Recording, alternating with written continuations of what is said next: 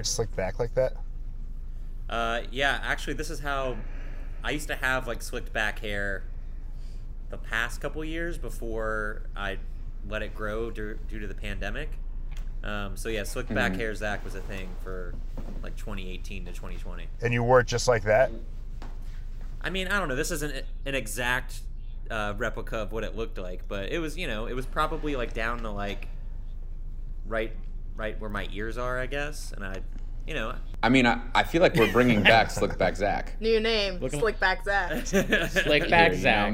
Maybe we've shifted from stranger to shift back. Shift back Zach. Shift slick back, Slick back. Zach. Zach, are you drinking? Are you drinking alcohol, or do you feel? I feel like you're feeling yourself a little. Like you shaved, your hair's back.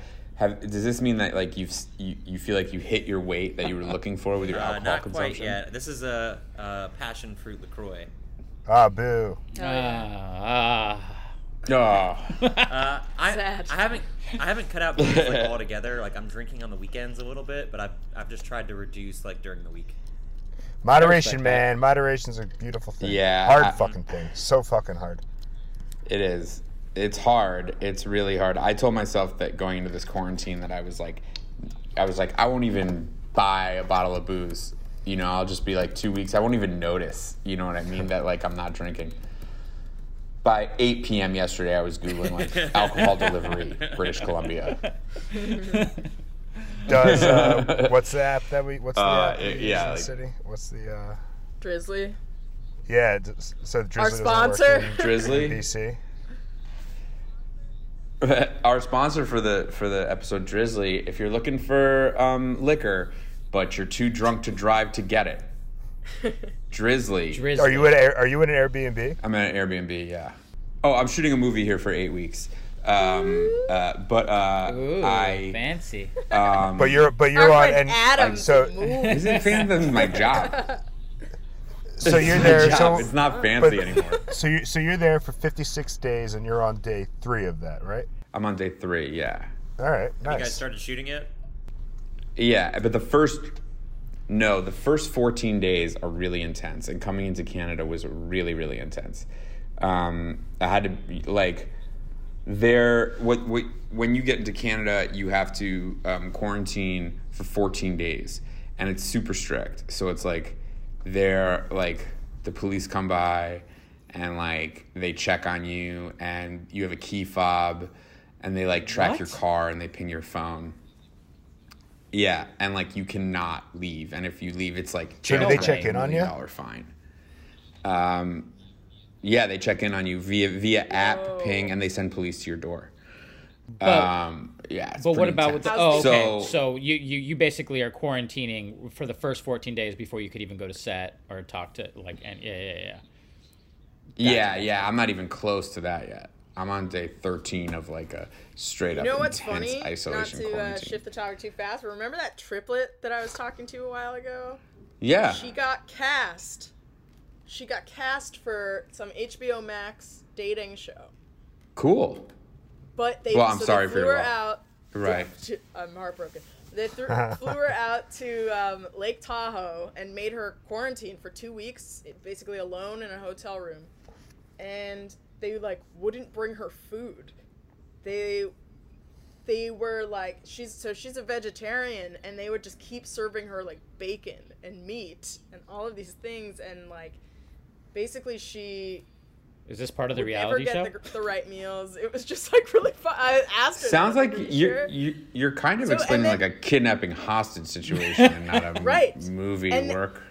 And the craziest part is that the show was shooting while she was in quarantine, and she kept asking, like, am I going to be added to the show? Am I going to be put on the show? And they were like, we don't know. We don't know. And they wouldn't give her any answers. And then she's there for, like, over a week or so, just miserable. And then they tell her, we finished the show. We're going to send you back. You didn't get on the show. Oh, was it a reality show? It must Yeah. have been. Oh, it must have Reality been, yeah, dating because I was show. like, oh my god. But well, first off, you don't want to You date sure anybody. they didn't just like put like a camera in her room and the I producers don't- were like, I we're just wasn't going to there." feed this vegetarian bacon. and see what happens. And then we're It gonna was tell her wild. she didn't And- get the job. Like, Welcome if she back got to her- if How she got Far a Will You vegetarian Go meal- for Your Beliefs? How bad do you want to be a reality star? Right here we have around. an Orthodox Jew, and next to it we have baby back ribs. Let's check in on the triplet now. Would you, Rabbi, would you eat this rib for $25,000? No, $50,000. Meanwhile, all the rabbis are like, I'll do it for 10. Little Myers I'll give you. Leonard. Little pay you Myers 10. Leonard humor for you. Man. What is that, guys? I mean, I hate to apropos. lead with anti-Semitism, but Well, speaking of, I was Did you just read ties so into NBA news. Did you I read was his just- response? Yeah, his response was first off not proofread, grammatical errors everywhere. Secondly, I was taken aback at like the use of that word while playing video games. Like I've Well, heard, that's the thing. Sorry, I've heard a keep lot of going. no. I've heard a lot of racial slurs. Like It's just like that when that's in your vocabulary like that. I mean, it shouldn't Yeah. be at all. But like It's when at it's the like top of that, your that's head. like that's like that slips out all the time, probably. Yeah. All the Right, when time. he's- and I'm sure yeah. that's not the only thing he, when he's playing 2K, or Call of Duty, whatever he's playing. yeah, it's terrible. I mean, Mickey Arison is a Jew, big time. Do you think that he cuts him? He's owed like $10 million, so my assumption is that he's probably going to try to use him in a trade, if at all possible, coming up at the deadline. I think that was Right. their plan all along, anti-Semitic slip up. Interesting. Slip up. What do you think? Slip What would you up, get? well, whoopsies. Whoops. That's putting it lightly, I know, but What kind of value did he have prior to this slip up, and like now? I mean, can you get any? You can't get anything for him. I mean, he's on an expiring deal, so like if the Heat were going to take back a long-term deal or if they were going to package him with another player, I also feel like this is something that our guest that'll be coming on shortly will probably have a little bit of insight into in terms of what the Heat will be doing at the deadline. But yeah, my guess is that they probably signed him to that big $9 million deal because they wanted to use him as trade fodder.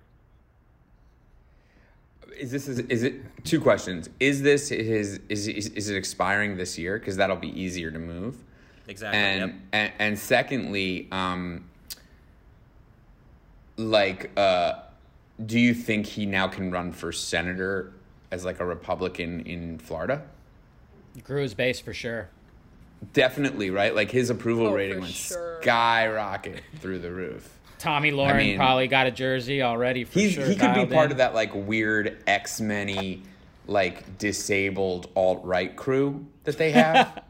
Right, You right. know, where it's like the dude in the wheelchair, the dude with one eye. Myers Leonard is like 7 feet tall with a bump shoulder. And it's like they all get together and they're just like, what we all hate? Jews.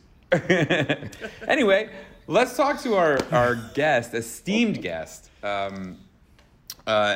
real NBA head, contributor to you name it, Sports Illustrated. He is again, like it's such a pleasure to have a real NBA writer on the show because we don't know anything. So, ladies and gentlemen, please welcome Rohan Nadkarni. Oh, thank you guys so much for having me on. I really appreciate it. Oh, no problem. Thanks for being here. I have a story, but Adam Pally and I have actually met before. I don't know if you remember this. That's amazing. I wouldn't. Don't we all wouldn't- have these of course. stories? I would not Of expect course. you. I would not expect you to remember this. No, I remember it to the day. Okay. Tell us, Adam. It was. It was. I don't. You must have been.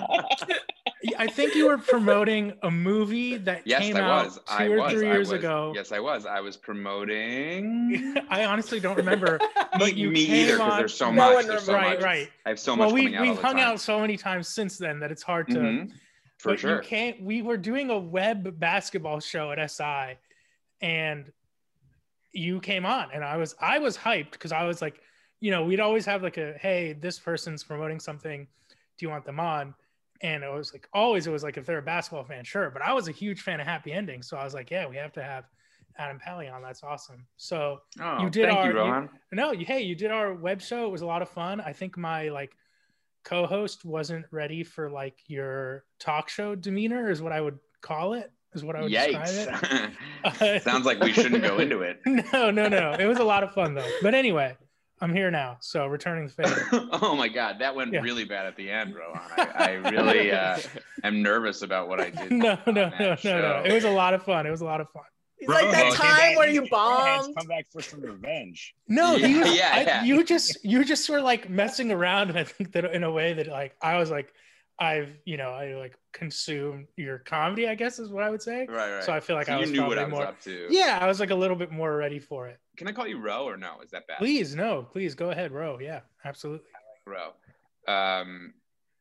So Ro, what's up, man? How you doing in the quarantine? I'm good, man. I'm hanging in there. I have not seen my family since this sounds like a Castaway type situation. But my parents live in Florida, so I'm like extra terrified of the thought of going to Florida. As you can We're in imagine, Florida. it's like a Wild West. Like no one's wearing masks. Like I'm convinced that if I went there, I would somehow give it to my parents. So they finally got the stab. They got juiced up. I like this. I like all this vernacular for it. They got the Conseco. I like it. Yeah. It's like I'm talking to Dane Cook. Oh no, that's so I don't rough. know what you're talking about. So rough. So mean. Yikes. No. I mean, it just does sound like. Doesn't that sound like if Dane Cook was? I doing, can like, see stand-up? the Dane Cook influence, certainly. If Dane Cook was doing like stand up about the vaccine, he'd be like, I actually "You guys get your prick? Anybody Anybody here get their stab?" I actually at the bottom of all my You're doing articles great, Dane Cook. I put that this was inspired by Dane Cook. Just a little Oh, thank editor's you. note. Yeah. And I'm So- sorry for you losing your job. But anyway, I'm fine. There's light at the end of the tunnel for me because I'm going home next month to see my family. So I'm excited about that. But other than that, my dog who's with me, who's been with me throughout this pandemic, who will probably interrupt this podcast at some point to bark at We a love dog that walks outside our apartment. Yeah, man, I'm just riding it out. Thank you for asking. How's everyone else doing?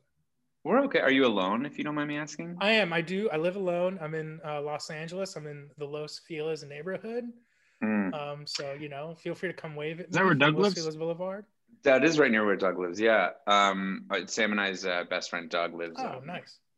I don't want to give out his address because. I Well, could I'll be give it out crazy, later. yeah. Okay, I'll give it there out we go. later with a distinct message for all the listeners and directions. But I ask Rohan because I am not at my house. I'm in Vancouver right now, Oh, wow. and they're making you quarantine for 14 days before you even start working. Mhm. And so this is the first time in the pandemic that I have been alone.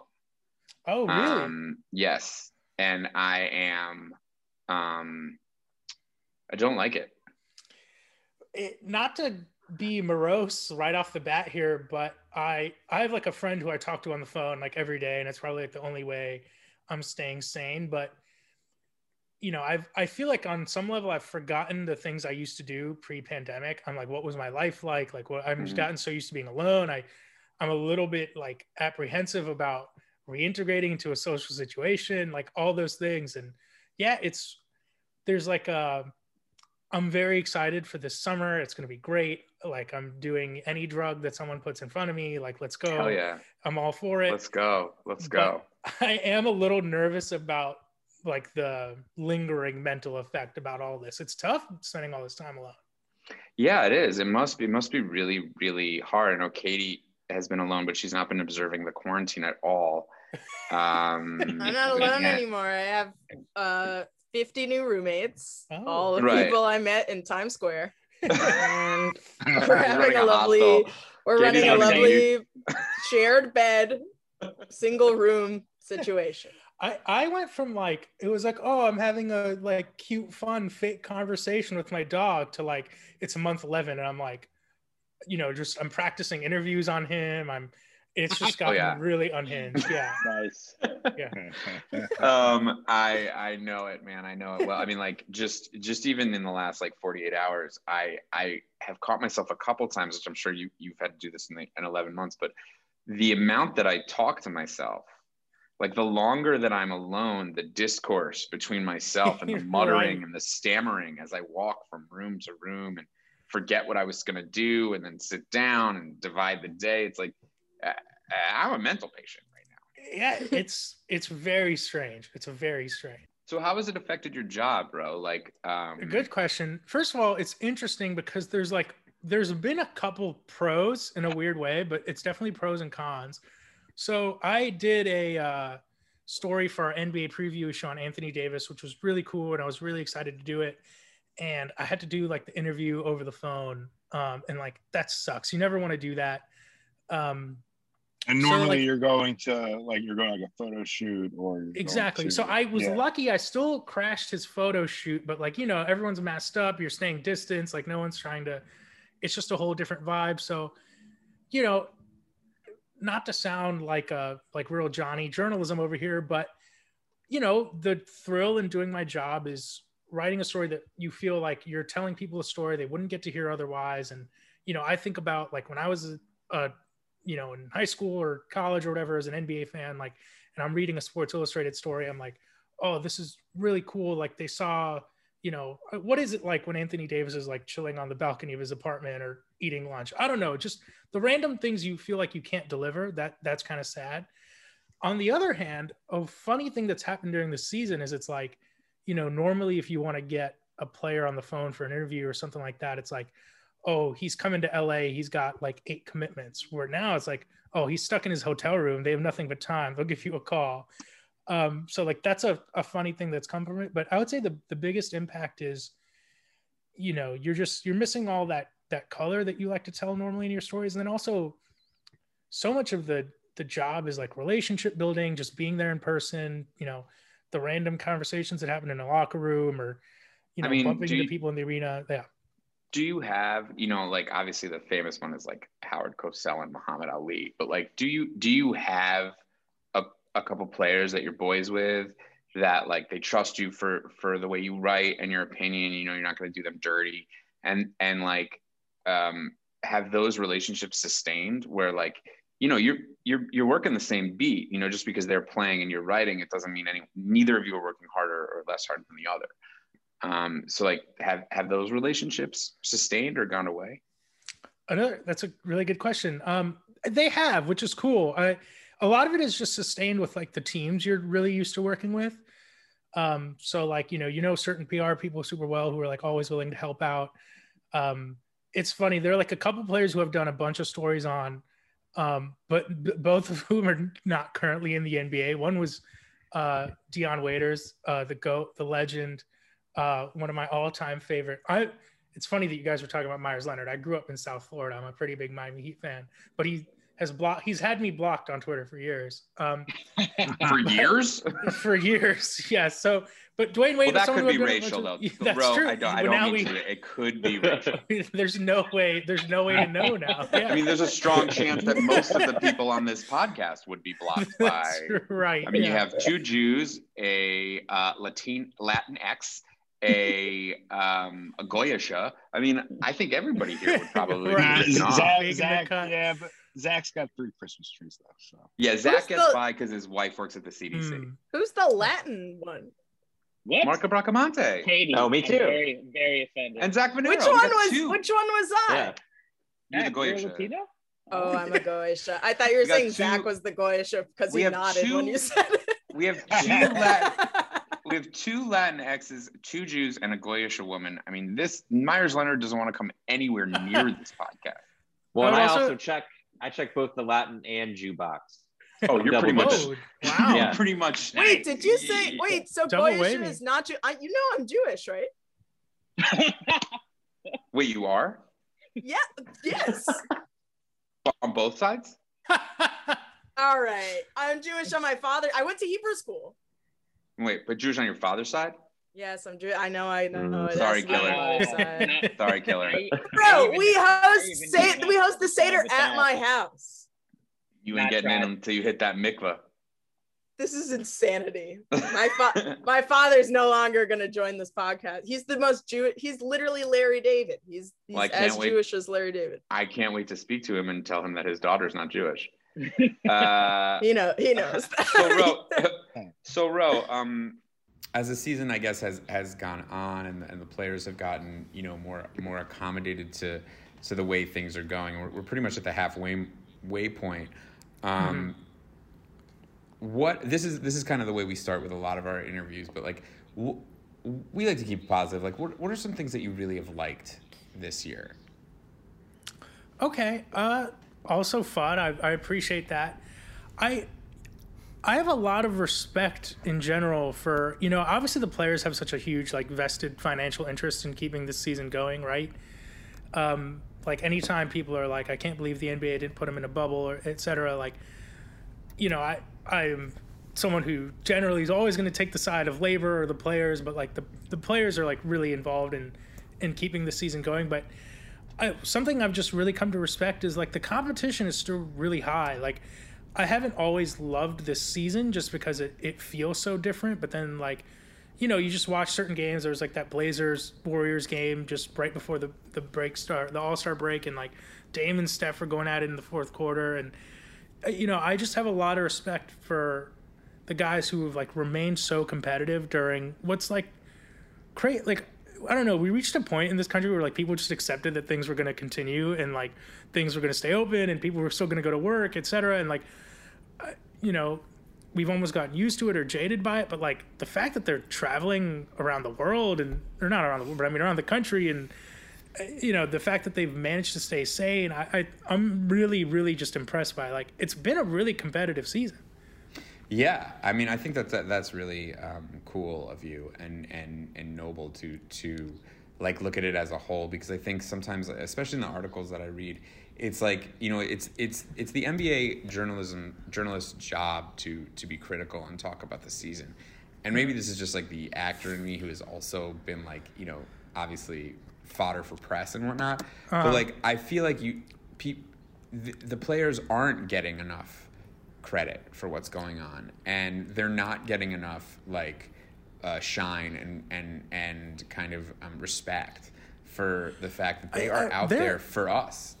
They are taking a huge sacrifice for, like, the 10-year long-term health of the NBA. Like, that's why they did this season, right? It's not just because of the 1-year losses. It's so that, like, the next 5-10 years of the NBA's financial health don't get messed up. And, like, part of me is also like, there's something I maybe want to write about, or, like, realistically it's just going to end up as a tweet, but, like, there either needs to be some kind of pension or just something to recognize that the guys who made the sacrifices here, the guys who played, that's benefiting people who are going to be in the league 5-6 years from now when some of these guys are going to be long gone. That's a really great point. Anyway, what I was gonna ask you was, so, like, and this is something that we talk about a lot on Ball Sometimes Lie, and something very near and dear to my heart.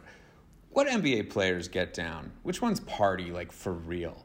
And what does that look like? First of all, like, most of them, like, most of them party. Like, no one's like, no, thanks for me. It's in season. Some of the guys, like LeBron, like, someone like LeBron just has so much to lose by not keeping his body in incredible shape that I don't think that he's like. Yeah, but he also has a signature tequila bottle. He's coming out with a tequila. Loves his wine. Loves wine. I do wine in every Instagram post. The tequila boom. I'm like, can we sustain all these celebrity tequilas and wines? No way. It's like, what is going? Like, it's absurd. And I feel bad because it's like, listen. The Rock seems like a cool dude. I'm happy for him. I guess. He does. Like, yeah, he does. Yeah, like I love The Rock. I think he might literally be the most charismatic person in the world. Like, he is. I'm starting to get a little sick of his Instagram persona a little bit.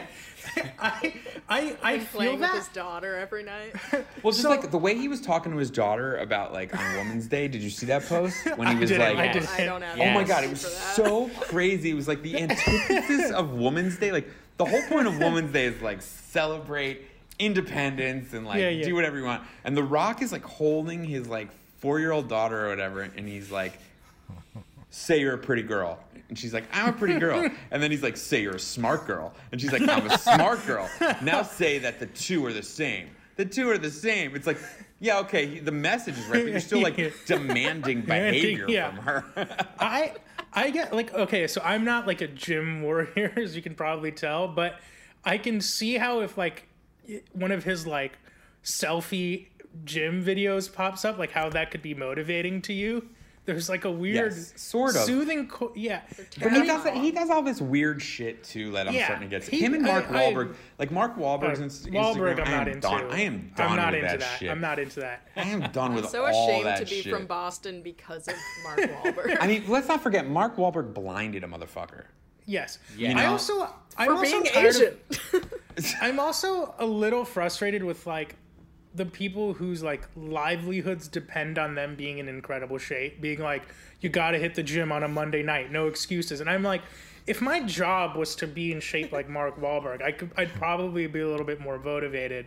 But like, I have to do like normal person things. That is such a classic misconception, though, Ron. Like, Mark Wahlberg's job is not to be ripped. That is That's not also his job. true. That's he fair. has That's made fair. that part of his vanity. Yeah, And, that's and fair. thus he's like, and now I'm doing protein shakes, and I'm doing dry fit municipal warm-ups, and I'm doing a line of leeches that you put on your body that sucks the fat out, and I'm doing water. It's a new kind of toilet water that you don't drink but you piss in, and it's like, you know, that's not his that's a job. good point. Mark Wahlberg's job is to be a good actor. And I think that the real problem is, like, if you offered Mark Wahlberg a part, you know, like, He'd be too ripped for it. He'd be too ripped it's for like, most of hey, them. Yeah. we got this part in Wolf of Wall Street. Like, sweet, is that a detective? You know, like, and he got a burger chain. And he got a burger chain. He's got a burger chain. Yeah. It's just like, But it doesn't. hasn't he weaned all the way into like I'm just gonna keep making action movies with Pete That's Berg? true. You Which know, is like, kind of it's- sad because he was a really like talented like He's one of supporting our actor. nation's best. Yeah. I mean, he had a run. He had a run. He did. He with did. David like, O. he was- Russell. and Yeah. like The Departed, he was spectacular. Like Departed. very I mean, weird he has turn a he run. took. I mean, you could probably name 5 Mark Wahlberg movies that go in the all-time canon. yeah. For You sure. know, I would say Boogie Nights, obviously. Mm-hmm. The Departed. Basketball Diaries. Basketball Diaries. I would say Fighters is really good. The Fighter. The Fighter. Fighter's Fighter. great. Fighter's great. What's the Don't first forget The David O. Fighter. Russell? What was the first David O. Russell one he was in? That one was really good. It was. Oh, I think Ted I was Heart fucking Huckabees? funny. Ted was Yeah, fucking yeah. funny. Huckabees. I Can't Heart forget I Huckabees, Heart yeah. Huckabees. Oh yeah. Yeah. Oh, the You know, Three and then Kings. and then all the business opportunities. Yeah. Please do the rest of this episode with that. Yeah, the Yes. Mark. But going back to your question, like it's also a part of it is just the something that I think a lot of people don't really take into account with like the NBA player lifestyle in a typical season is it's like your whole day is like shifted back several hours. Like a lot of guys like predicated on like taking a nap in the afternoon. Like your day kind of almost starts when you get to the gym like 2 or 3 hours before the game, and then it's like, you know, you're so wired after that. It's not like they're like, okay, it's 11 p.m., like time to go to sleep, but it's like I took a 2-hour nap at like 3 p.m. before the game. You know what I mean? So Right, like they're they living, also they're have, living a rock star lifestyle in a certain way. It's truly, like truly. why are there always so many cold cuts in a basketball locker room? That's a great question. And what's also funny to me is it's like I've in my life of like going into NBA locker rooms, I've almost seen no one ever go to the cold cuts. Ever. Yet there's an Ever. we've talked about this several times on the pod. That's very funny. I think team staff is definitely like hitting the cold cuts. Oh my god. So Wait, a lot of wait. the- Be honest, Wait. both of you. Neither of you have tried the cold cuts. I was about to say I they, know. they I ate the tried cold. I tried the Adam's cold. trying. Yeah. Come on. I have not tried the locker room I took it cold from cuts. him. I took Are it all from of the locker room cold? Is all the food? Is that all from like the state from the arena?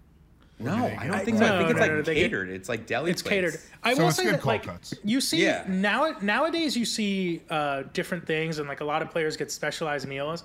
This is like I have a very like stupid and like I look like such a like shooby, but like every now and then I'll go into a locker room like still wearing my backpack and I look like I'm like going to the first day of school.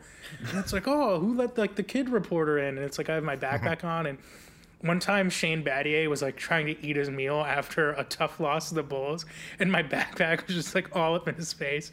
But like I'm trying to get into like a LeBron scum, and like I think it took him like 3 taps to be like, hey man, I'm trying to eat. I'm like, oh my god, I'm so sorry. You know what? I don't have like a forensic chart, but I'm just gonna say that I blame you for Shane Battier's messed up skull. I don't know if the backpack is what did it, but I do know that Shane Battier's skull is a goddamn travesty. It's a minefield. And I'm gonna say that your backpack was. He has a uniquely shaped head. I think that's as far as I can go. So, Ro, you've met tons, hundreds of players. You don't have to name them specifically, but is there one story that just was so awkward that just didn't go the way you wanted it? Anything that you can tell us? I got a few stories that are kind of all over the spectrum, I guess. One time I was interviewing Dion Waiters at his house, and he was playing Madden, and I was interviewing while he was playing Madden, and First of all, fuck Dion Waiters for that. No. Fuck Dion Waiters for that. I'm sorry. You don't I know what play you're saying. Madden. Here's the From thing. a guy Here's that's the been thing. interviewed hundreds of times. I Once know have I been yeah, just sit down. I'm gonna be the Jets. What are we talking about? What movie are we talking about? There's something to be said about getting someone in a relaxed environment, but his son really wanted to play, and Dion was like, "Nah, man, I'm on the sticks right now. You gotta wait." And I was like, "That's really funny." One time we were son? Yeah, he punked his son. he absolutely was he's like, "You gotta wait, man." He's like, "You gotta wait. I'm in the middle of some stuff right now." Ironically, that's what he does when people are like, "Pass, I'm open." Yeah, it's true. Yeah. One time we were doing a video interview with Carl Anthony Towns, and this was when Facebook Live was everyone was we're pivoting to Facebook Live. Red Table Talk. We gotta have Facebook. Yeah, we gotta have Facebook Live videos. And it was they were Carl Anthony Towns is promoting Call of Duty. Can you go interview him at this hotel? Call of Duty. And for Facebook Live, yeah. And it was so uncomfortable. He's giving one sentence answers. I'm like, so I bet you didn't go to a lot of your classes at Kentucky. And he's like, no, I went. There's a live video, and I was like, my bad. I didn't mean to say you were uneducated. It's just so that kind of stuff happens every now and then. But nothing super uncomfortable stands out. I've gotten pretty lucky in that regard. It's more so me just being so uncomfortable in physical spaces sometimes, especially in locker rooms. It must be so and hard to stuff. navigate. That's so Oh, here's one. Big it's not, dudes it's, just fucking towering over you. All right, Zach, let's get into it. Oh wait, Well, should I do the theme song? Yeah, do it. Yep. Why?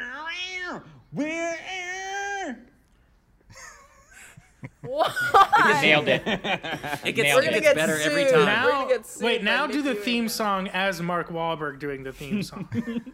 Okay. Wow, wicked, wow, wow, wicked round, Tom Brady.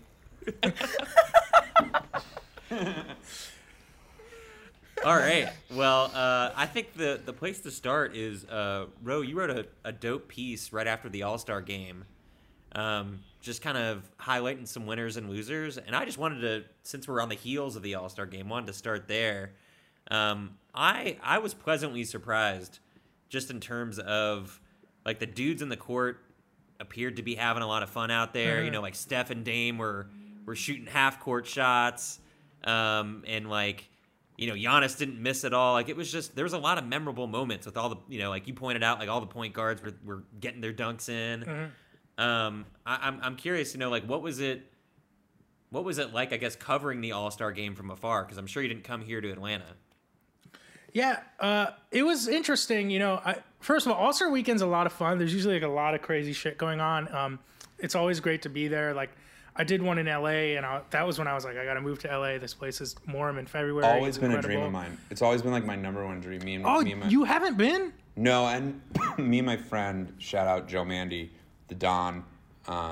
Me and Joe for the last 10 years have been saying that it is our true Hollywood dream to go and wear suits and have camcorders and watch the All-Star We Weekend. will genuinely, we'll find some reason through SI to hook you up with something next.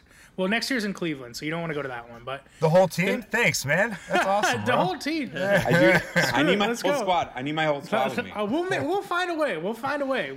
Fuck There's got to yeah. be some kind of I need integration. my whole squad. Plus Learning Jeremy. how to apply baby powder and the All-Star game. That's awesome, Right. dude. Thank you. So it's usually a lot of fun, and there's like so much stuff going on.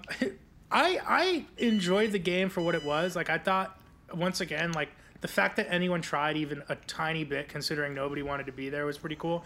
One of my biggest pet peeves is like every single year, people start complaining about the All-Star game, but like secretly they love it and they want it to be a close game in the fourth quarter. And I'm like, you're getting paid to watch this basketball game. Please do not complain about like Damian Lillard pulling up from half court to shoot a three. Like it's a huge pet peeve of mine when like NBA writers are like, I can't believe you watch this. And I'm like, I agree. You're gonna be fine, man. I agree completely. I love the All-Star game. I always have. It's special to me and my wife. We always try to be together on that weekend. I love it. It's just like, I love it. And I think that people forget, honestly, how special it is to kids. You know, like... For sure. Like growing up, I used to love it. Yeah. That's what it makes me think of. And Yeah, the MLB All-Star game is amazing. The Pro Bowl less because, you know, no one wants to get hurt. Right. I always kind of just was like, yeah, whatever. But I really do love the All-Star game, and I think that... They also... I'm sorry, go ahead. No, bro. What were you going to say? I just want to say that they have something with that Elam ending idea, and it just didn't work this year because Why didn't guys it work this year? They just weren't. The fact that LeBron didn't play the second half, I think my theory. This is not a report, but my like deep down like galaxy brain theory is he's like, I don't want to be here. Like I'm gonna play. I'm gonna show up. I'm gonna do my duty, but I'm not gonna go above and beyond. Like the fact that he didn't play the second half, that was kind of I thought like the message that like, okay, we're toning this, we're dialing this back a little bit, but next year when it's like a full stands, when it's like a full arena again, guys are taking it a little bit more seriously. That's true in Cleveland. Yeah, nothing else to do. It's gonna work. It's gonna work again in the future. But I think this year, guys, just no one wanted to be there. It was obvious, and they still did. I think did a professional job, but it wasn't gonna be like last year where I think they were really having fun with it. Yeah, I think it was a great game. What do you think of Giannis MVP over like Dame or Steph? Though I know Giannis was picked. No, but I mean, I thought he's a Warriors fan, Rohan. I can't believe you threw. I can't believe you threw Dame in there. No, but no, I thought Dame should have won the MVP. To be honest, I thought he kind of won it towards the end there. But yeah, but Giannis was perfect from the field. But like, come on, in an All-Star game when nobody's guarding you. First of all, Mark, talk your shit, okay? There's like a running joke. There's like a running joke amongst like all my coworkers about how like I will find a way to insert Dwayne Wade into any basketball conversation. So I know exactly where you're coming from, all right? I got this job just to use my platform to like further evangelize the greatness of his career. I got this. I got on this podcast just because they didn't mention Steph Curry enough. Honestly, I swear to God, that's the only reason why I'm here. I would listen to these episodes and there would be no Steph, and I'm like, that's it. I gotta hit Sam. If Giannis had missed one shot, Dame would have had a case because of how great he was to close that game. Right. It's just like once you go perfect from the field, even though it's like when you're the biggest dude and literally nobody's trying, it would have been hard for him to miss a shot, even though he banked in a couple of threes, which was absurd. So once he was like perfect from the field, it was always going to be him. But Dame, I think, was equally deserving for sure. Yeah. Zach, what were you going to ask? You had a question there? Oh, yeah. I was going to say, like, to the point that was made earlier about, like, the All-Star game being this thing that was such a part of my childhood, too, growing up, was, like, All-Star Saturday night, which, like, we got a condensed version of it this year, with, like, the skills and the three-point being before the game and then slam dunk at halftime. But, like, I guess I'm curious, what Ro thinks about the slam dunk competition this year, because, like, I was super underwhelmed, not only with the participants and sort of the output, but ultimately, like, the ending was, like, I don't know, it was super flat with just, like, all right, the judges are going to pick one player, and by default, it's Anthony Simons. Okay, this is how you know capitalism is, like, really, really shitty, because you're really telling me, like, Coca-Cola couldn't put $5 million of cash in a briefcase and put it at half court and say whoever is like getting like we don't like Jeff Bezos could like sneeze up that money tomorrow. Like this is how I would fix it. Okay. I agree it was underwhelming. Like there's too much for guys to lose and not enough to gain, which is why you need some kind of like I think absurd monetary prize and like you're gonna get like Zion and some other crazy people involved. Another issue they have, and this is a problem every year, is it's like, are you judging the dunks against each other? Are you judging them historically? You know, I thought the first dunk of the night was one of the best ones, but he got a 44. It was Cassius Stanley. And it was because they were like, this was good, you know, but we aren't sure if people are going to react even bigger to the next one. So we kind of have to play our cards close to the chest. This is what they should do. The first round, everyone dunks. They don't score the dunks until after everyone is gone. That way you're like judging them against each other. Love that.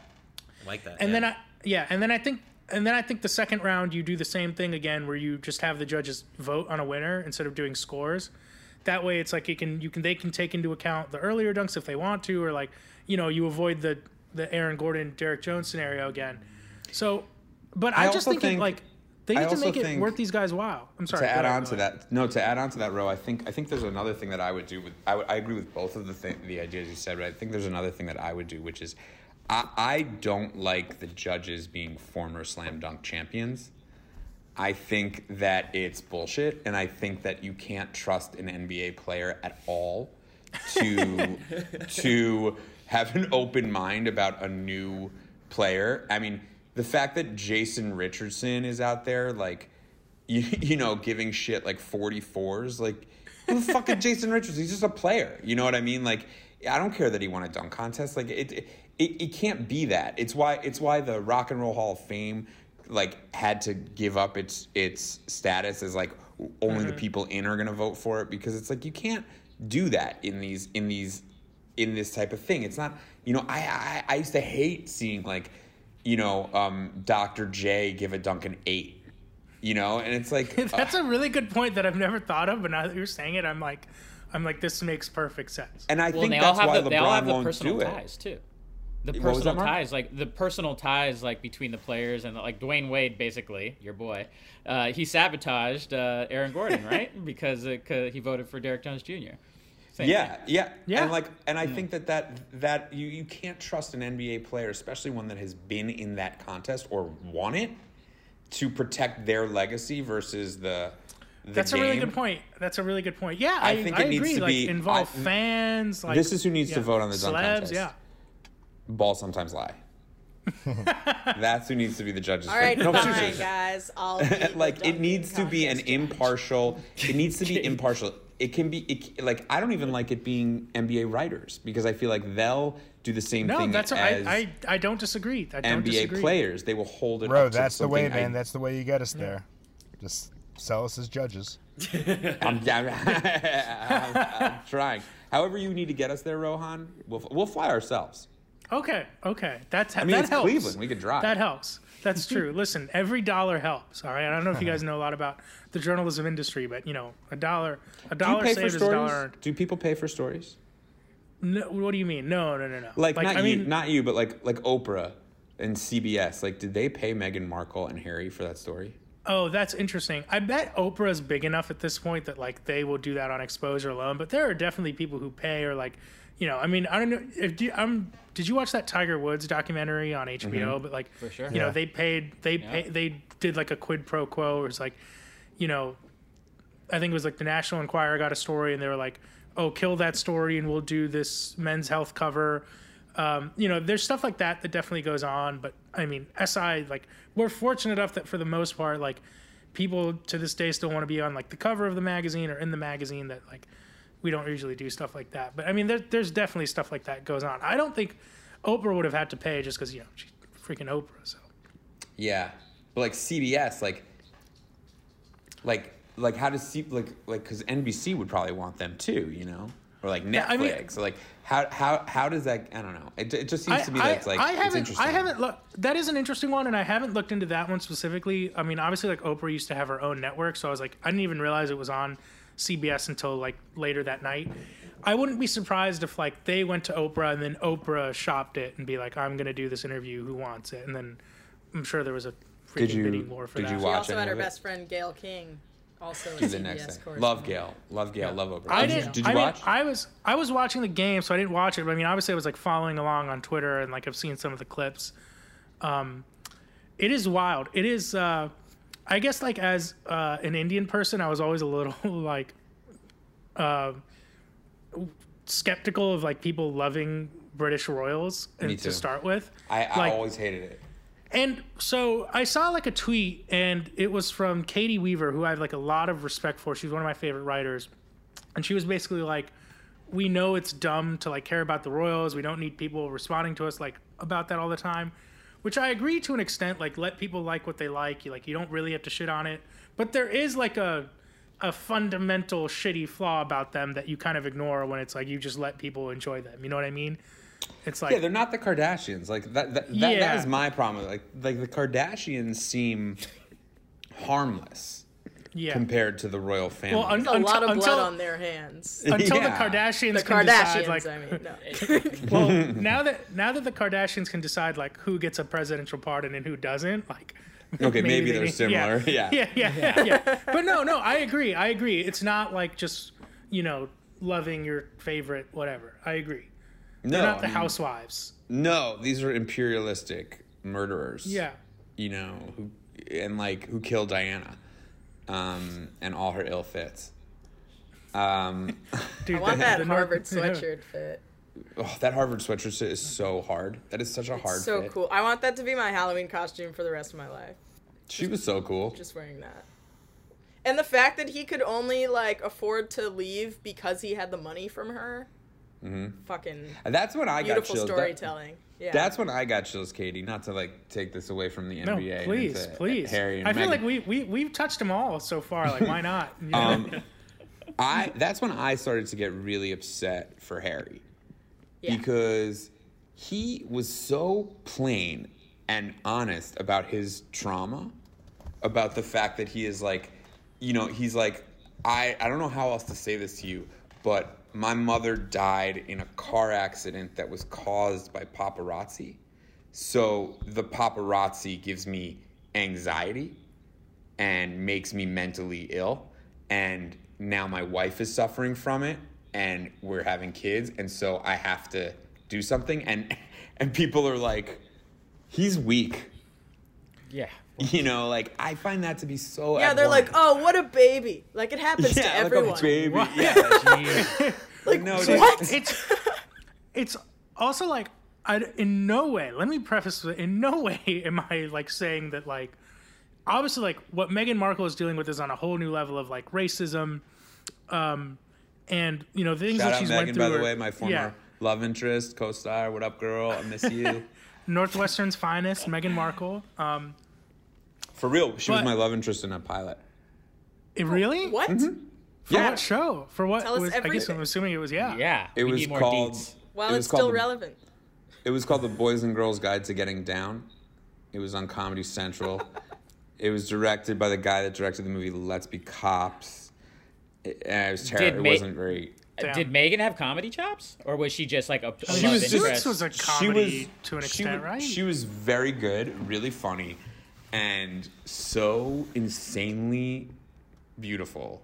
Yeah. You Yeah. can't focus when you're acting across from someone like that. Not to take away from her acting chops right. at all. She's super talented, but like she's a stunner and so sweet and nice. We got along great.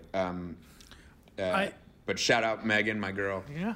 I like, obviously it's incredible what she's doing, and it takes a lot of strength. A really wild part of this to me is like Harry is walking away from so much, that to me is Nah, dog. I get in it. the sense, He like, literally thinks I don't know, I'm telling you, like he sees a paparazzi and he's like, that's Yeah. gonna kill me. That's For gonna sure. kill me. It's like having your mother killed by bats and then moving to live under a bridge in Austin.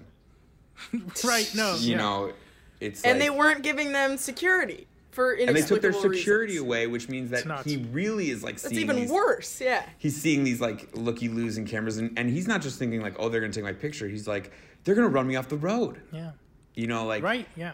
I don't know. I feel like we're like all glancing over the trauma that dude Yeah, is dealing that's a with. great point. That's a great point. It's just wild how publicly he was like, "Fuck my biological family." Like that. That doesn't happen a lot. I would too. Yeah, I yeah. would too. I think Yeah. like at that point, I would too. Also, like the racism involved. I have a theory. Right. Like I think that dark skin comment was his dad and his brother. I don't think it. I think that's why he's like not talking Yeah. to his dad and his brother. You know, like, and then because he made a point. He's like, it wasn't the queen.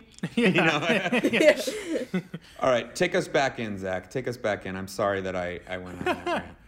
No, I would no, like to it's talk all about good. Emily in Paris later too, but go ahead. Can we talk Well- about The Affair, an old show from Showtime that I've been binging? Oh, dude, I've seen all of The Affair, so Yo, I'm ready. McNulty is a horned dog. All right. McNulty sure. gets it in. McNulty just cannot stop fucking. Is there It's a wild. better Let me just- looking old man than McNulty? Yeah, he every time he takes a shirt off in this show, I'm like, hey, How man, old good is for McNulty? you. 75? He looks amazing. Well, Ro, I got news What a for you, man. jaw. The show Fabulous jaw. does fall off towards the end, man. I don't know how far along you Oh, are. I've seen season 3. It was rough stuff. It was rough. Was that when they go to stuff. Paris? Was that Paris? Yes. Was that when they go yes. Yeah. Yeah. It gets worse. Speaking of traveling, I was going to ask you about. Nice You segue. talked about the All-Star experience. One thing I personally always wanted to do that I was actually going to do last year, and then the pandemic happened, was going to Summer League. I've always wanted to go to Summer League in Me Vegas. too. Oh, dude. If that's real this year, we should go. I mean, I'm agree. still a little I agree. nervous about going into a casino, but I'll get over Summer I'll get over League. Summer League is a dream. I've Have you been? actually never Supposed to been return to Summer in League. August. Really? So- Really? Just It's- looked it up. It says NBA Summer League reportedly to return to Las Vegas in August. NBC Sports. I Oh my can God, see them pulling Rohan, it can you off. get us a spot there too? Let's road trip. This is a serious request. Listen, we'll rent a van. We'll road trip out to Vegas. We'll film it. We'll make it a whole thing. If we all met here and did it, I think it's feasible. Sold. Where do we have to Sure. pitch it? Who do we Yes. pitch it to? Let's pitch it to Sports Illustrated. I'll talk to some people. You got do it. it. I honestly, we can use my trailer. I think that would be a lot of fun. I honestly think we should. We'll figure something If out. you I guys think it would be don't a lot of mind, fun. if you guys don't mind, it doesn't. It just has a bunch of couches and a makeup chair, but I think we can all fit. Yeah, I think the do it. the more awkward the accommodations, the better the better. The Okay, video. great, So, yeah. great, yeah. Oh, this is gonna be great. Yeah, Toilet is broken. it's You only can a still 4 use it. hours. You can still use it. but- If we met in Los Angeles, it's only a 4-hour drive. So, I've never been to Summer League. This is the issue with Summer League: is it always happens like right after, obviously, the finals, the draft, and free agency. And so it's like some people really want to go, and I'm like, I'm going to take a vacation. I'm going to move apartments. Moving on August 1st is a big deal for me because I can't really do it any other time of the year. So I've never been. I've loved traveling to NBA cities. Like, I have like lots of great memories of being in like cities that let me tell you something. How often Oklahoma are you City- moving?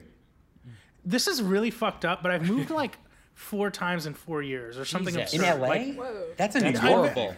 so I did it in New York. My last 3 years I was in. My last 2 years I was in 2 different apartments, and then my first 2 years in LA I've been in 2 Oh, different I apartments. can't do that. That's too much. Yeah, for me. it's stupid. I deeply regret it, and now I might do it again just for an in-unit washer dryer. I don't want to talk about it. But No, that's a legit Let- reason. this is my NBA Definitely. travel. This is my NBA travel report. Oklahoma City has some of the most underrated food of any city I've been to in America. Really? I went to a ramen place. First of all, I didn't know this, but like Oklahoma gets cold. I just assumed it was like just dusty and like people with toothpicks in their mouths year round. No. Dusty is not a climate. Gets dusty. Fair. Dusty, you could be freezing and dusty. Dusty been is in a storage vibes, though. unit? You know what I mean? Like They dusty is report vibes. dust storms on the weather No, channel. Dusty though. is vibes, but like. But anyway, I was like freezing my ass off in OKC, and I went to a ramen place that was revelatory, like easily. And I'm not like I like to eat. I'm not going to pretend like I'm an expert here, but I've lived in LA, I've lived in New York. I think I've been to a lot of like really well-regarded restaurants and food scenes, etc.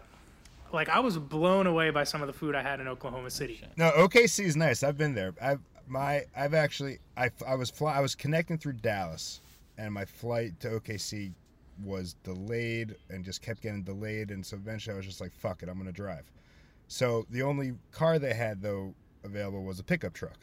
So I had money on it that I was probably the only Jew at that time driving from Dallas to OKC in a pickup truck.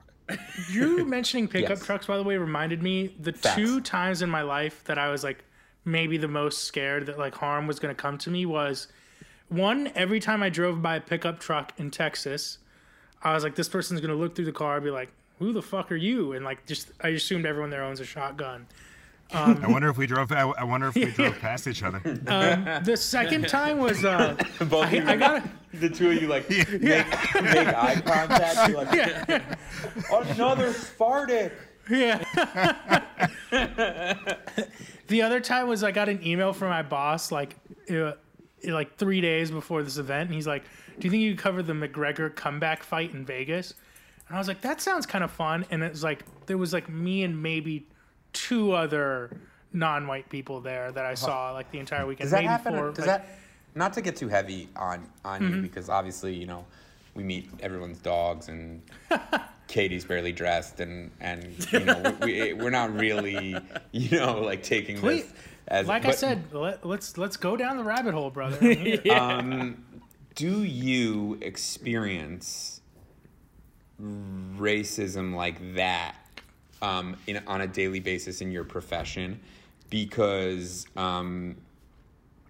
the old school like kind of thought of an NBA writer is like an older white guy with like a plaid shirt and a tie and like a members only jacket and like a Scouts hat. Like how do sometimes you encounter like microaggressions? I'm sure you encounter microaggressions, but like does it happen a lot? It happens. It's a double-edged sword. I'm not a double-edged sword. Here's what I'd say. One of the reasons like I really love covering the NBA more than any other sport is I genuinely feel like forget the leagues, but like the people who cover it, I think it's like the most progressive group, like the most diverse group. Like there are a lot of great NFL reporters. The president of SI's union covers the NFL. Shout out to Jenny Vrentas. But like I just think that like en masse, like covering the NFL seems fucking miserable. Like I couldn't do it. But I feel like in the NBA community, I feel like there's way more people who are openly gay or LGBTQ or diverse or women of color, whatever. Not that it's perfect and not that there's not way more work that needs to be done, but I personally, anecdotally feel like it's a step or two ahead. Do you feel sorry. Well, having said that, like, it's stuff that like I look back on now and like, my first couple years in the industry, I just was so committed to like getting to a certain spot and quote unquote making it that I didn't really think about anything. I just had my head down and was like, I need to become a staff writer at SI. That's all that matters right now. But like sometimes I look back on stuff and it's like something in between a microaggression and aggression, but it's like, you hear comments or like people will say things to you or like people will act surprised about a certain thing that you did that you're like, you wouldn't feel this way if it was someone else, or like people being like, there's no way to say this without like sounding like I'm bragging, but I mentioned like I did this Anthony Davis story and, it was for the cover of our NBA preview and, I interviewed him. Obviously, I interviewed LeBron. Like, it's very rare that LeBron does an interview for a story that he is not the star of, right? Mm-hmm. And I was like, obviously, very excited and thrilled about it, and I'm grateful that I had that chance. I don't look at it as like, part of that is just like my imposter syndrome too. But I don't look at it as like, oh, I deserve this more than anyone. Like, I do feel grateful. At the same time, people be like, someone reached out to me and was like, oh, like I can't believe you got those like one-on-ones. Like usually they're done this way. And I'm like, I write for SI. Like this isn't like we've been doing this our entire history of our magazine. Like, yeah, like and you just like you hear stuff like that, or like, part of this is also just mixed into like it's such a shitty industry right now, and there are so many writers out there who deserve jobs, who could be doing the job I'm doing, like, and that sucks. And like, we've had layoffs at SI, and there's like an element of survivor's guilt that you feel. At the same time, like you can just sense it sometimes. Like I talk to this with other like immigrants or writers of color in the industry, where like sometimes you can just sense when like a white person thinks they should have your job a little bit too much. And like that's really uncomfortable. Like it's hard to explain, but like you just know it. Like you just know it when you're in my position, and stuff like that is like, it's shitty because like I'm not one of those people that's like, oh, you're gonna pull yourself up from your bootstraps, and like I worked harder than everyone else, which is why like I get to do what I do. Like I worked hard, I put in the time, but I understand that like you're gonna get breaks that other people don't get. Or when I did internships, my parents paid for my rent. Like I'm fully aware of like the advantages I've had, but it's like shitty sometimes because you can definitely sense it. Where like just there's like an element of condescension you feel like you're always fighting against, and like it just like exacerbates that imposter feeling you have. Yeah, that must be really hard as someone who has an imposter feeling, and without anything else. Like I just feel like I'm fake without it. So having other people tell it to me constantly in a myriad of ways would be really, really challenging. I commend you immensely. I appreciate that. Yeah, I really appreciate that. It's like I don't ever want to portray myself as like, oh man, like I'm overcoming all these hurdles. Like, but something that really resonated with me, like, I feel like a cool thing about this current time that we live in is like we are finally seeing like some more like representation in the things that we watch or whatever. And like, in like his stand-up special, like Hassan Minhaj, like there's like I'm not gonna do the bit King's certainly fan. or yeah, Whoops. King's fan. I Huge have Kings been fan. pronouncing my friend's name wrong. Well, he was pronouncing it wrong for a while as well too. He was pronouncing it Because I So- have known Hassan Yeah, for you're over right. a decade and have never how he pronounced was. his name the way you just did. Well, that's how he pronounced it publicly for a long time. I think he like went on Ellen and was like, "This is actually how Now it's you this. say it." Yeah, yes.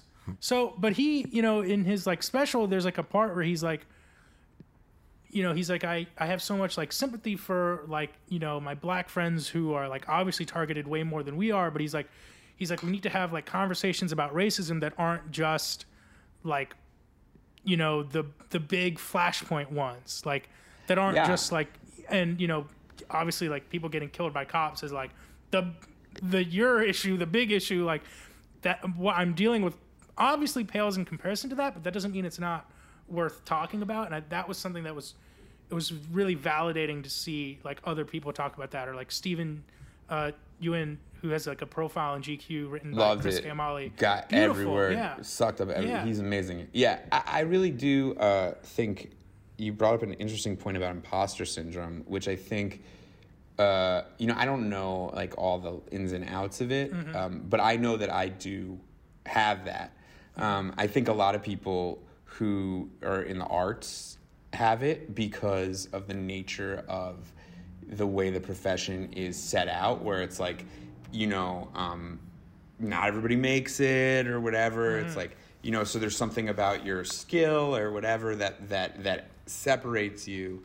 And when that happens, it's easy to feel like you're no different than everybody else, but you are. You're special. But everybody's special, but this is how you're special. So you are different than them, but it's so hard to like accept that because you just keep going, well, they could do it too. They could probably do it better than me, And Yeah, like, it's true. It's true. I can't imagine adding on top of that, the way that I already feel, a layer of every white person assuming that you're not doing the job as well as a white person could. Instead of getting angry at that, I think I might go inward and be like, well, maybe I'm not, maybe I can't. yeah, that is really what happens, and that's the tough part. Is it's like very hard to separate. Also, just like the personal growth you want for yourself, or like the ways in which you like. I'm sure, like whatever project it is you're doing at the moment, like you probably also have a level of like, I'm not a finished product. Like I want to improve, and Sure. it's tough to separate that like the room you have. I'm for shooting improvement. Sonic the Hedgehog 2 right now. Are you really? Yeah. Oh, I didn't know they were making a sequel to that. That's awesome. That's very Yeah, cool. they're making a sequel. Is There it we what go. is it what I thought I would be doing at 39? No. Fair. Did I think And- did I think I would be accepting an Emmy in a hoodie like Jason Sudeikis last weekend? Yes, I did. But Love Ted Lasso's great. Big Oh, fan such of a Ted good, Lasso. such a good Ted show. Lasso is great. Thank God. We all Such like a good Ted show. Lasso. Ted Lasso is terrific. Also, Everybody So good. I've loves told Ted you, Lasso. Sonic Anyway, Sonic is great loves Ted too. Lasso. Sonic's Listen, a different. I Ted know- Lasso. I You know, know this- Jason and I were the two stormtroopers. Our careers just happened to go in different ways.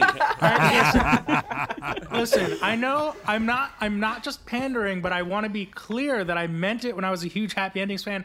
I'm the kind of person who went out of the way to watch the first season in order, not like the bullshit order Oh, wow, they you're put a it nerd. on Hulu or whatever. Yeah. Thank you. So, Well, I you get, know, no, you- I'm just kidding around. I know how mediocre I am. But But the point being that it's like it's sometimes hard to separate the room for improvement you want for yourself versus how other people are like unfairly feeling about you, or that like pressure you put on yourself. Like, you know, that just it exacerbates it, I guess is what I'm saying. Okay, all right. right. You got to give me the lowdown on Ja Morant. What's his long-term? What's wait his a minute. longevity? Hold on. Ro, let me explain why Katie wants to know so much about Ja Morant. Okay, please. Katie is a recent Top Shot investor. Oh, okay. And she got a pack that I paid for. You, And I that- didn't ask you to do. You sent me And money. I didn't spend that different money pack on the pack. is Very true. That pack is blowing up, Okay. and one of the people in that pack is Ja. I And see. she's trying to raise the profile of her highlight so that she can sell it, which I'm all for. Anyway, I just didn't want you to go into this cold being like, I why does see, Katie I want to see. know about Ja Morant? Fair Let's enough. just say I have a personal financial stake in Ja Morant's career. Listen, he's one of the exciting young players in the game, right? I have a weird thing about Top Shot. I mean, I haven't looked into it enough just because I'm like, whatever, man. Every couple months there's like some new big thing, and I'm like, I'm gonna see if this has staying power. I also like don't get like trading cards. I understand that like people have like a deep emotional attachment to it, but I'm like, these are only worth something because like some insane people are willing to pay $2 million for it. Like, it's not like a precious resource in the world. It's just something that, for whatever reason, that can be said about any. That's true, interest. that's You true. know, like Also, people line up anyone for listening sneakers. you know. Should That's true. Right now, should definitely still buy them.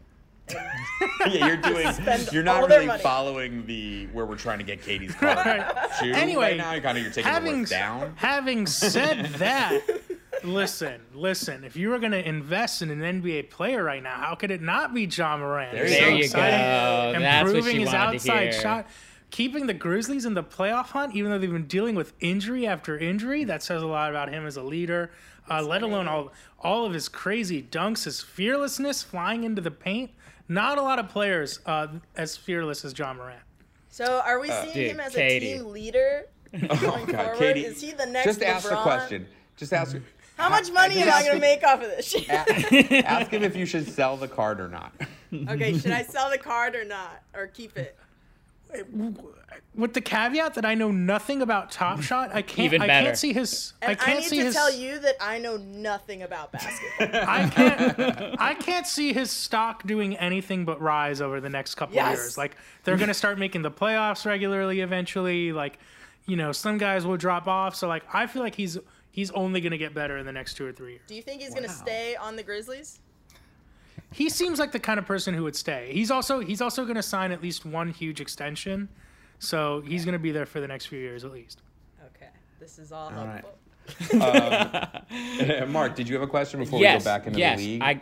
mine is kind of league centric, so it's kind of like a speed round, Ro. Beautiful. Like this is gonna be fast answers for and then I'll have one that you can expand on kind of at the end. But this one's very important to the Ball Sometime Live text chat. Who has a better shot at the 5 seed in their respective conference, the Warriors or the Knicks? The Knicks. Oh my God! I'll go ahead and really be upset with that later, but I'm gonna accept it for now. Who? Okay, will Just prolonged this fucking text chat for like 9 more hours. You better silent it, Katie, because it's gonna come. It's already silenced. Here we go. It's done. It's done. Ro told you. The will Brooklyn, a team from LA, or neither win the NBA title? Ooh. A team from LA. Wow. So, and then the last one you could expand on, or will require some expansion here.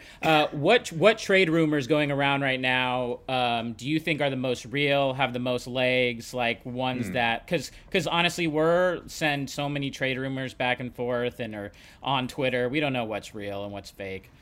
Yeah.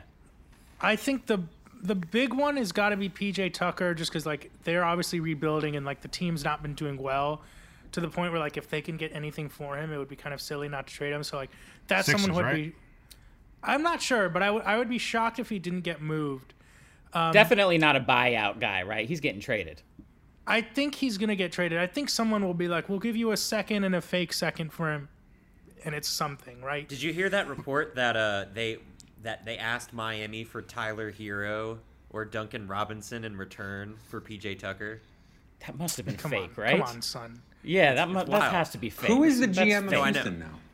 Isn't the GM from Houston Papa John's? It's Raphael. They're Oladipo is another person to keep an eye on because he's expiring, and if they can get anything for him, He turned that makes a lot of sense for them down to that move him. extension too. Exactly. But a lot of people. I have a question. Real quick, I have a question about Oladipo. Yeah, please. Because he's an interesting player who has been linked to the 5th seed Knicks. So Oladipo, I've watched a little of his game this year. Will he ever be the player he was? I mean, he's only 28, right? But he seems to be on skates. Like, when I say that, like, I don't see him playing hard. And that was always his thing, is like his motor is through the roof. And while he's not the most athletic guy, his defense is great and his basketball IQ. But, like, if he's on skates and thinking about his singing career, like, is this a guy you want to max out at the 2 guard? And by the way, his shooting percentage is also, like, It's horrible. DiVincenzo level. That's a very tough one.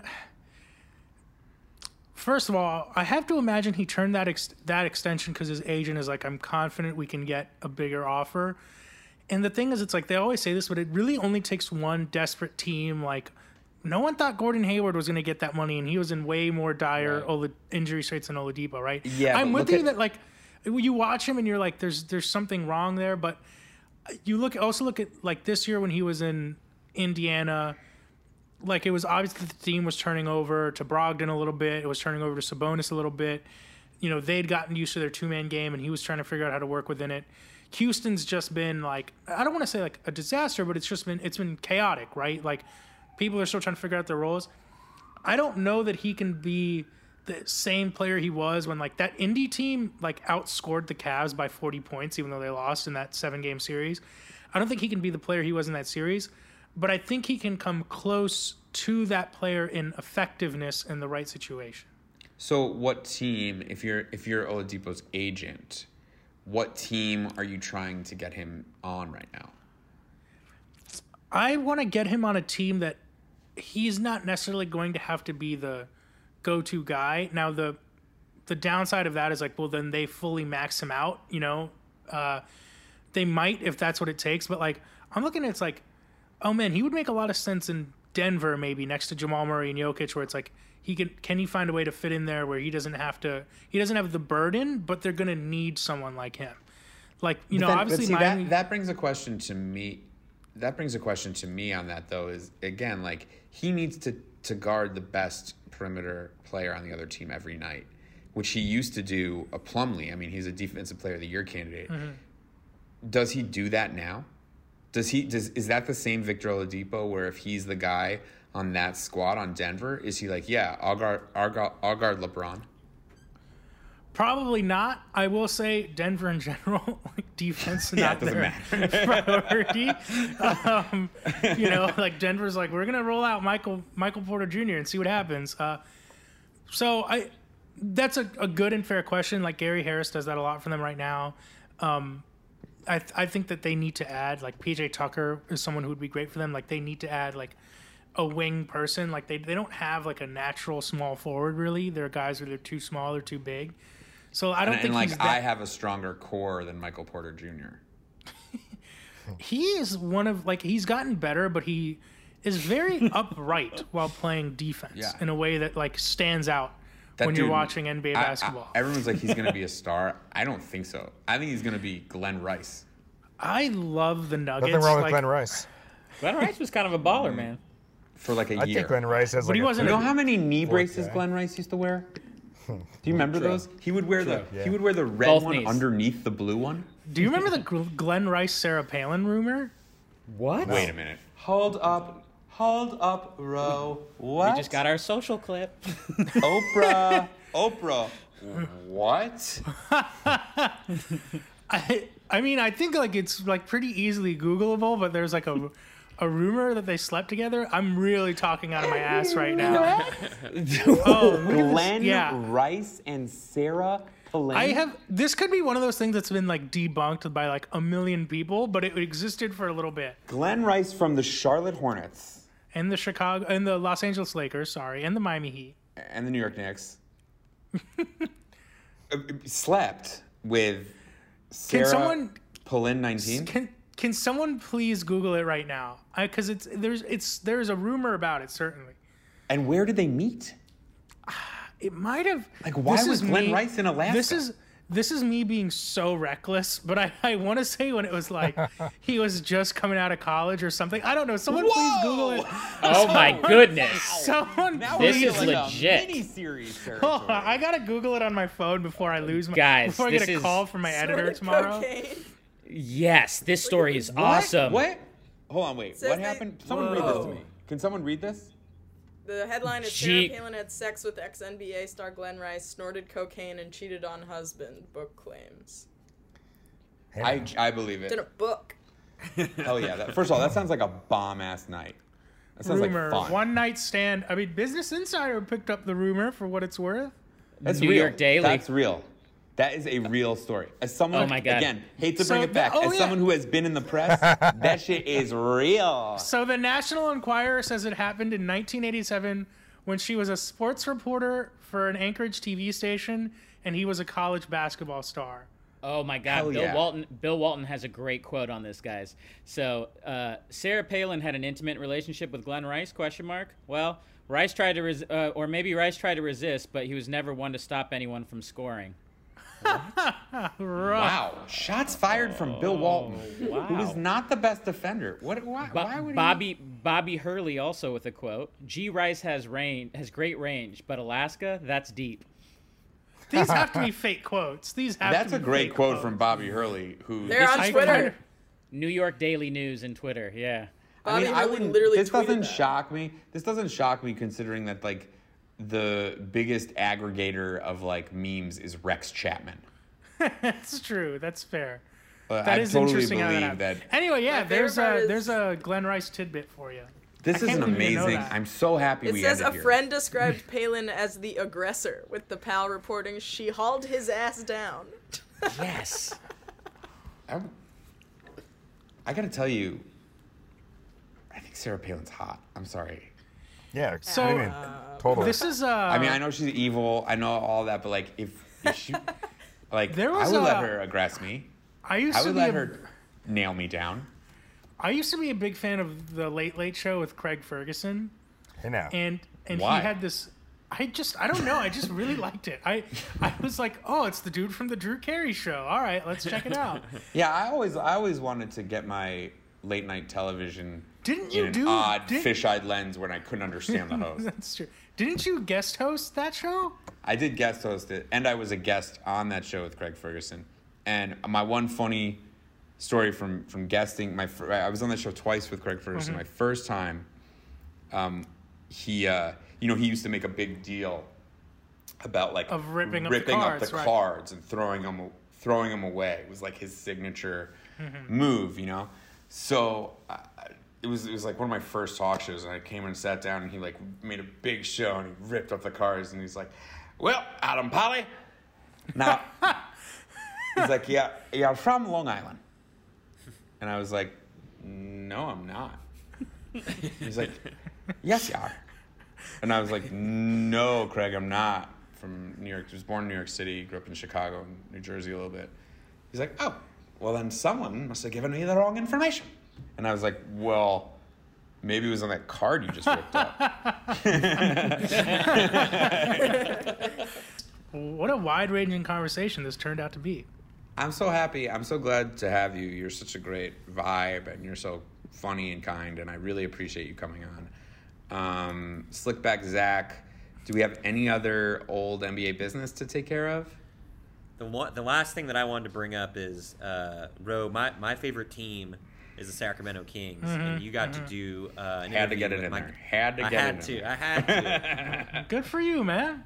You did an interview with my guy De'Aaron Fox like a month ago, and you know it was a really interesting interview. Just 'cause for one thing, it came on the heels, I feel like, of his appearance on the Low Post. It did. He was great on that. He was really great on that too. Yeah, and he just seems like, I don't know, so much stood out to me just in terms of like his personal goals about wanting to make the team contender and getting them back to the playoffs, and like he seemed like such a sweet, just earnest dude. I'm curious, since you got to talk to him for the piece, like was there anything that maybe made that was left on the cutting room floor, or any other tidbits that maybe you could share with us now? One thing I'll say is that it was very cool of him to still do it after they'd lost, I think, 2 or 3 games in a row at that point. Like, a lot of people, like, they'll back out of stuff or whatever, or like, not that I think that we should like expect people to do that, but it's cool when it's like, hey, like, even though it's like a tough thing for my team right now, I'll still do it. I think I got everything in there. One thing I'll say is I think you mentioned it, but his attitude was cool. It was like, he like legitimately was like not very interested in answering my questions about like his personal success, but in a genuine way. In a genuine way, like sometimes people are like, "Oh no, man, like that's not me." But I think that like you could tell from the way I was talking to him that like it was eating at him that they'd lost these games, and like it means something to him that like when they win, they get the, that more recognition, that more respect. And like, it's cool, like listening to him talk about like how teams have adjusted to him, like over the years, and how he plays. And like, he wasn't like, he like a cool thing was, I asked him like, have you noticed teams respecting your shot more, playing you differently now that you've, improved offensively?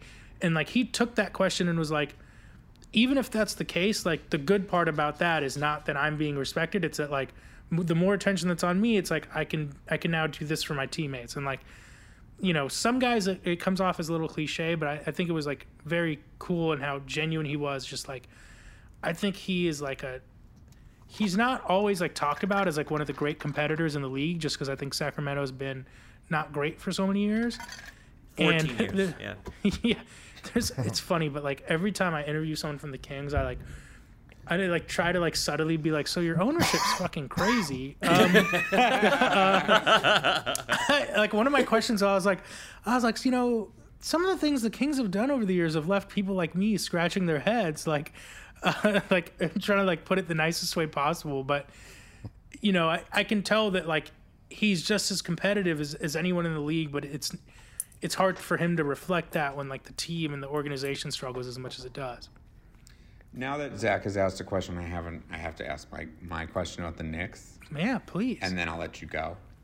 So Brian Windhorst this week was like, obviously praising Tibbs, and said that he thinks at least one major player in the next 6 months is going to demand a trade to New York. Do you have any idea who he's talking about? If I had to guess, I think it could be like Beal is the first guy that comes to mind, just because like he's that next guy everyone is talking about. And here's something I'll say about that. Like I don't have any like reporting on that situation in general. I remember like back when Harden was trying to get out of Houston, like, you know, some people like in his camp or adjacent to his camp were like, it's like the Knicks down here, it's crazy. But like, you know, that's how much even them winning a little bit changes the perception of their ownership or management, etc. But I remember doing a story on the Nets 2 or 3 years ago now. You know, this was when they only had upcoming cap space. They didn't have anyone. And I think it was when Jimmy Butler was in Minnesota, because he put the Nets on his list of trade destinations. And it was a little bit weird at the time because it was like, you know, it was before they signed anyone. But I think like players are savvy enough to know like this team is planning for something, this team is cap space coming up, etc. So like them taking even like one step in a positive direction is big. So I do think that like people and agents or whatever take notice. If I had to guess who he's talking about, Beal is the one that makes the most sense because like he's under contract. Like he's the one who would be demanding a trade in this scenario. Like other guys are going to have opportunities to sign there if they want to opt out, but he's the kind of person who I think like it makes sense in that scenario. And what would it take to get Beal for real? Can you keep Beal and Randall? I think you can definitely. They're not going to trade like Randall unless it's like a real A1 guy, and I don't even know who of that is going to come on the market. I think there's maybe a way they could figure out. It depends like how intense his like request is. If he's like, you know, if it's like a Harden, which I don't think he would do, but it's like going crazy to get out of there, like, you know, I think that they can gaining work 40 around, pounds, getting 40 pounds to leave, just throwing the ball out of bounds. Yeah, so I don't think that I don't think they're going to trade Randall unless it's for like a really, really big name guy. Ro, by the time this podcast airs, will Kyle Lowry be in Philadelphia? When's it going to air? When's the podcast going to air? Who knows? Mark? Next week. The editing is going to be intense. I think if he gets moved, it's going to be like on deadline day. They're not going to be in a rush to move him. Even though he sold his house. Even though he sold his house and has been telling his friends he's going to be in Philadelphia. He's also living in Tampa right now. You know what I mean? But I mean, I think he gets traded, but I don't think he's going to. I don't think it's going to be like a thing that happens like very quickly. Like they'll take Philadelphia, right? I'm holding out hope that the Heat figure out a way somehow. With that, that's what I've heard too. You know, you know. Trade Myers Leonard to Toronto, let him get cut. But what happens? See, with that, what happens with all those point guards in the Heat? Because the Heat have at least three guards. They'd have to break it up. And I don't want Dragic to go. I wonder if Nunn has some like more value around the league right now, just because he's been playing well lately. Yeah. So I don't know if like they try to capitalize on that. Do you want like is Nunn a starting point guard? But if you're rebuilding, this is like a shitty thing that like every fan Twitter definitely does, but like the Heat Twitter has been like so up and down on Nunn, where it's like every time he plays well for a few games, they're like trade him now while he's good. He's been playing really well. Like it just comes down to like, and I hate reducing players to this, but like obviously it's like you're playing in a salary capped league, etc. It's like, is he going to be like worth the eventual contract you have to pay him? I'm not sure, but at the same time, like Dragic isn't going to play forever. What is that contract though for Nunn? Like, I mean, who's his comp? That's another good question. I mean, it's weird because like these Brogdon. He wouldn't make as much as Brogdon, definitely not. Schroeder. But if you know, Schroeder, maybe like what about like Luke Kennard? Luke Kennard got Luke Kennard contract. That was I was going to say maybe Jordan Clarkson when he got in Utah. I think it was like 4 years, 52 or something like that. Yeah, so I don't think he'd be right at that high. I don't think he'd be that high, but so you know, it just is. If they could move him in an interesting deal, I wouldn't be heartbroken. Let me put it that way. But he's not a bad player. Now you brought up Beal before, and this is something that we were talking about on the text chain, and I brought this up. I love that you guys have like genuine, like we're just talking about the NBA text chain. That's like genuinely cool to me. Do you want my spot in it? Yeah, like yes, I'm in. Let's ride for sure. Let's go. You're on. Yeah, Bro, That's it's literally all how day. That's how Zach got on the podcast. incredible. But I brought this up earlier, and this is something that we've been debating, and it's about the Warriors, just so everyone gets a little bit of their fun in. But I have a theory that if there's another team that Beal would go to, I think it's the Warriors. And I'll tell you why. I think it's the Harden insurance move that keeps them good for an extra 5 years. Because Clay, we don't know what that's going to look like. And with Beal and Curry, you get that no matter what. And if Clay comes back to Clay, then you move Beal into the old Harrison Barnes slot, and he's way better than Barnes, and you get to win again. Now, I don't know what that deal looks like. It's probably Weissman, Minnie's pick, and Oubre, but what do you think about that? What do you think about Golden State going all in like that on a star? I'm incredibly in on Golden State going all in. Okay, like Steph Curry's not getting any younger, and like their ownership likes to play this like we're like 20,000 feet up in the sky, man. Like we know what's happening for the next 10 years. It's like, listen, you hit 2 insane lottery picks with Steph's ankle injury, like, and that reducing his value for a little bit, and then the cap spike letting you get Durant, and like Durant wanting to sign there, like. They had like 6 once in a lifetime things happen. You know what I mean? Steve Kerr. Exactly. So I don't think that they should like keep assuming the luck's going to continue. Like when you have someone playing as good as Steph is, like go all in, try to get another championship or two. Like there's like, I think the top of the league is good, but there's no like boogeyman that you're like, they're definitely winning no matter what. Like there's an opportunity for them. They should absolutely go all in. I was kind of surprised that they traded Russell for Wiggins. I thought they could have gotten. At the time, D'Angelo's value was a lot higher than it is now. He was coming off that All-Star season. And I think that Golden State could have, like, any struggles he had that year, people could have just been like, well, this is a weird year. No Steph, no Clay. I thought they would move him for a couple guys. And, like, at the very least, that gets you, like, more movable contracts. I was surprised they just took on Wiggins and his big number. But, all of that's being said is, like, I just wonder how much value Wiggins has around the league. But with I don't think Wiggins has... That's the thing, is if you have the mini pick and Wiseman and you're willing to put those on the table, I would do it. They already kind of messed up probably not taking LaMelo. So at that point, it's like, listen, if you can get Beal... And, like, this season he's going to be great. And then next year you have Clay, Beal, Steph, and Draymond. Like, hell yeah. I'm the kind of person that's like, if you're an NBA GM and, like, you have a championship window, like, mortgage the future a little bit. Like, and a guy like Steph is once in a generation. So I think they should absolutely push their chips in.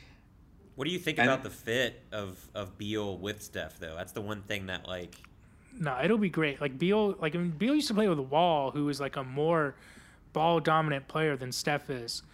Beal's already great working off the ball, and then beyond that, like Steph is not the guy who's running 50 pick and rolls a game. He's gonna do all that off ball stuff that he does, and like he would be great there. He would be great there. So do you think that that's a possibility? I mean, I think Beal's probably the only one they would do it for right now. I mean. There's a couple other players that come to mind, but do you think that's the play in Golden State? Do you think they're the silent killer at the deadline?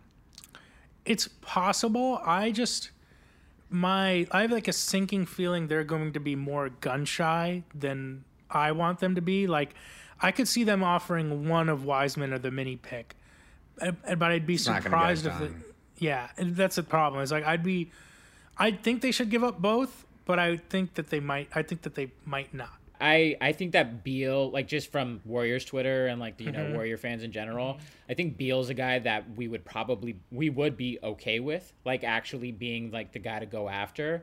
But also, when you say, oh, gamble a little bit of the future is really not that far away. You get Clay back next year. You have Weissman a year developed. You have potentially 2 first-round picks coming in, and hopefully a better crack at filling out a bench that they kind of, maybe get a backup point guard better than Wanamaker, and or get lucky enough to get like a Jalen Suggs. So I don't know. I don't think great. If we, want to make a move for Beal, love it. But I think that the play of being conservative could reap the same reward. On that front, Mark, do you think that the strength of this year's draft is going to make the deadline kind of anticlimactic? Because the way I count it, there's almost 6 to 7 franchise-changing talents in this draft. So a team like the Knicks, the Warriors, possibly 2 lottery picks. Is this the year to give that up to get Beal? The problem with this year is that it's like it can really cut either way because the teams are so bunched up that I think you can talk yourself into, like the Heat, for example. I know I lean on them, but it's like you're 500, but you're also not that far from like getting back into the conference finals, right? And it's like, well, if you can sneak into the conference finals, then it's like anything can happen in that series. You know what I mean? So it's like, do you, gamble a little bit? And it's like, on one hand, teams might not be willing to give up a first-round pick. On the other hand, it's like that first-round pick might be so valuable that it gets you more this year than it gets you in the past, that I think it's going to be unpredictable. I hate to be that guy that it's like, oh, this could go either way, Bob. But like, no, but it could blow up. Yeah. So I could see teams talking themselves into doing wild shit. Well, Ro, it's been a half hour since I last said this, but you've said it all. And I am so thankful again for you for coming on. This has been so fun, so informative. I'm sorry about that Casey Wilson joke. People, when it's edited out, people have no idea what you're talking about. We'll just have a great inside joke. I'm sorry between you and me. I appreciate that.